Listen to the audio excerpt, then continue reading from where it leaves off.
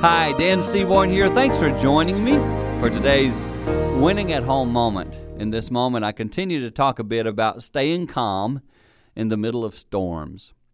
And here's the point I want to make today.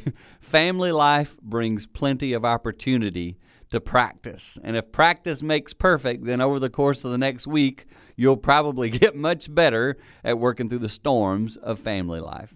It's just part of the deal.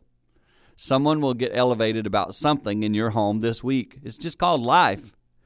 And I want you to practice some of the principles we've been talking about. Staying calm, pre-deciding that you're going to be in control, thinking long-term. All those things added together might bring a new way of seeing things, and your default will become a healthy default. In other words, when you hit that crisis, you won't overreact, you'll underreact and bring peace. That will help you win at home.